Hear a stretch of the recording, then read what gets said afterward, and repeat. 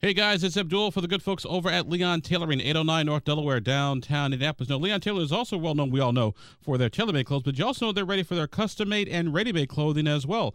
That's right, clothes that are right there on the rack that you can buy and pick up, and they'll make the alterations included in the price. So swing on by Leon Tailoring. And of course, then if they want something tailor-made specifically just for you, then they can do it. So whether it's tailor-made, whether it's ready-made, or whether it is custom-made, it is for you and you specifically. So swing on by Leon Tailoring. They'll be happy to see you and happy to take care of you. Leon Tailoring, 809 North Delaware, and downtown Indianapolis. Yes. Tip off. I get it. We'll hurry. Happy that House Bill 1449, or Representative Earl Harris's bill, is making its way through the Senate. Got a committee hearing along with House Bill 1228, Representative Bauer's bill, and then House Bill 1365 with Representative Mitch Gore's bill to add machine gun conversion devices to the state definition of machine gun. So happy those are moving, and hopefully others that pass the House head over to the Senate will see hearings, which they should, so we'll keep our fingers crossed. Happy to take any questions. Your thoughts on 1407 dying over in the Senate, one of the transgender bills? Very pleased to see that. Glad to see the Senate and Senator Ray came to that conclusion. We've obviously we voted against the bill over here.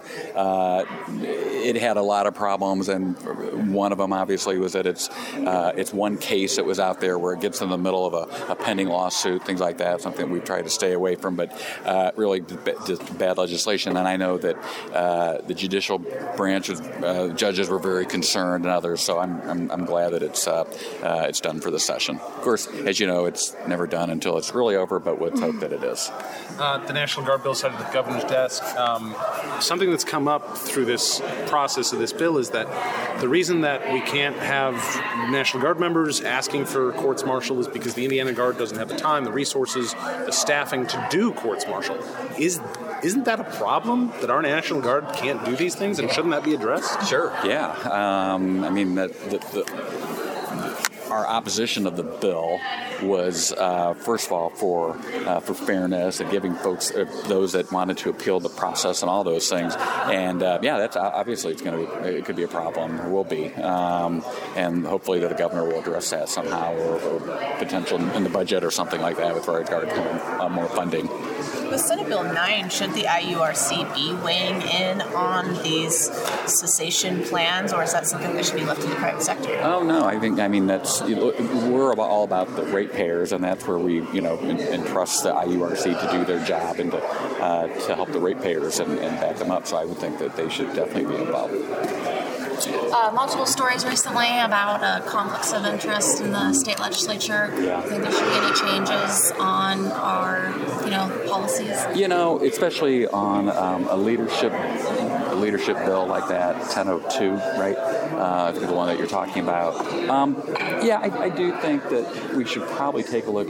Maybe we've got other legislators here. I know we want to always lend our expertise, but maybe the author of the bill shouldn't have a potential of where they can, take advantage of it, and so maybe other legislators out there that can author the bill, and certainly take then the expertise of those that want to weigh in. But we can probably do a better job, I think, of maybe who the authors are and kind of stay away from that stuff. It makes us look better to the public's eye. There's also a story about what you have to or really don't have to disclose when it comes to consulting clients. A lot of several lawmakers who run consultant businesses but don't have to disclose their client list necessarily. Should those rules be tightened up? I'm all for, and you probably have seen some of our amendments and bills in the past that we want to make sure that we're as open to these things as possible, because I think that it really just, again, the public will feel much more comfortable, us as legislators, if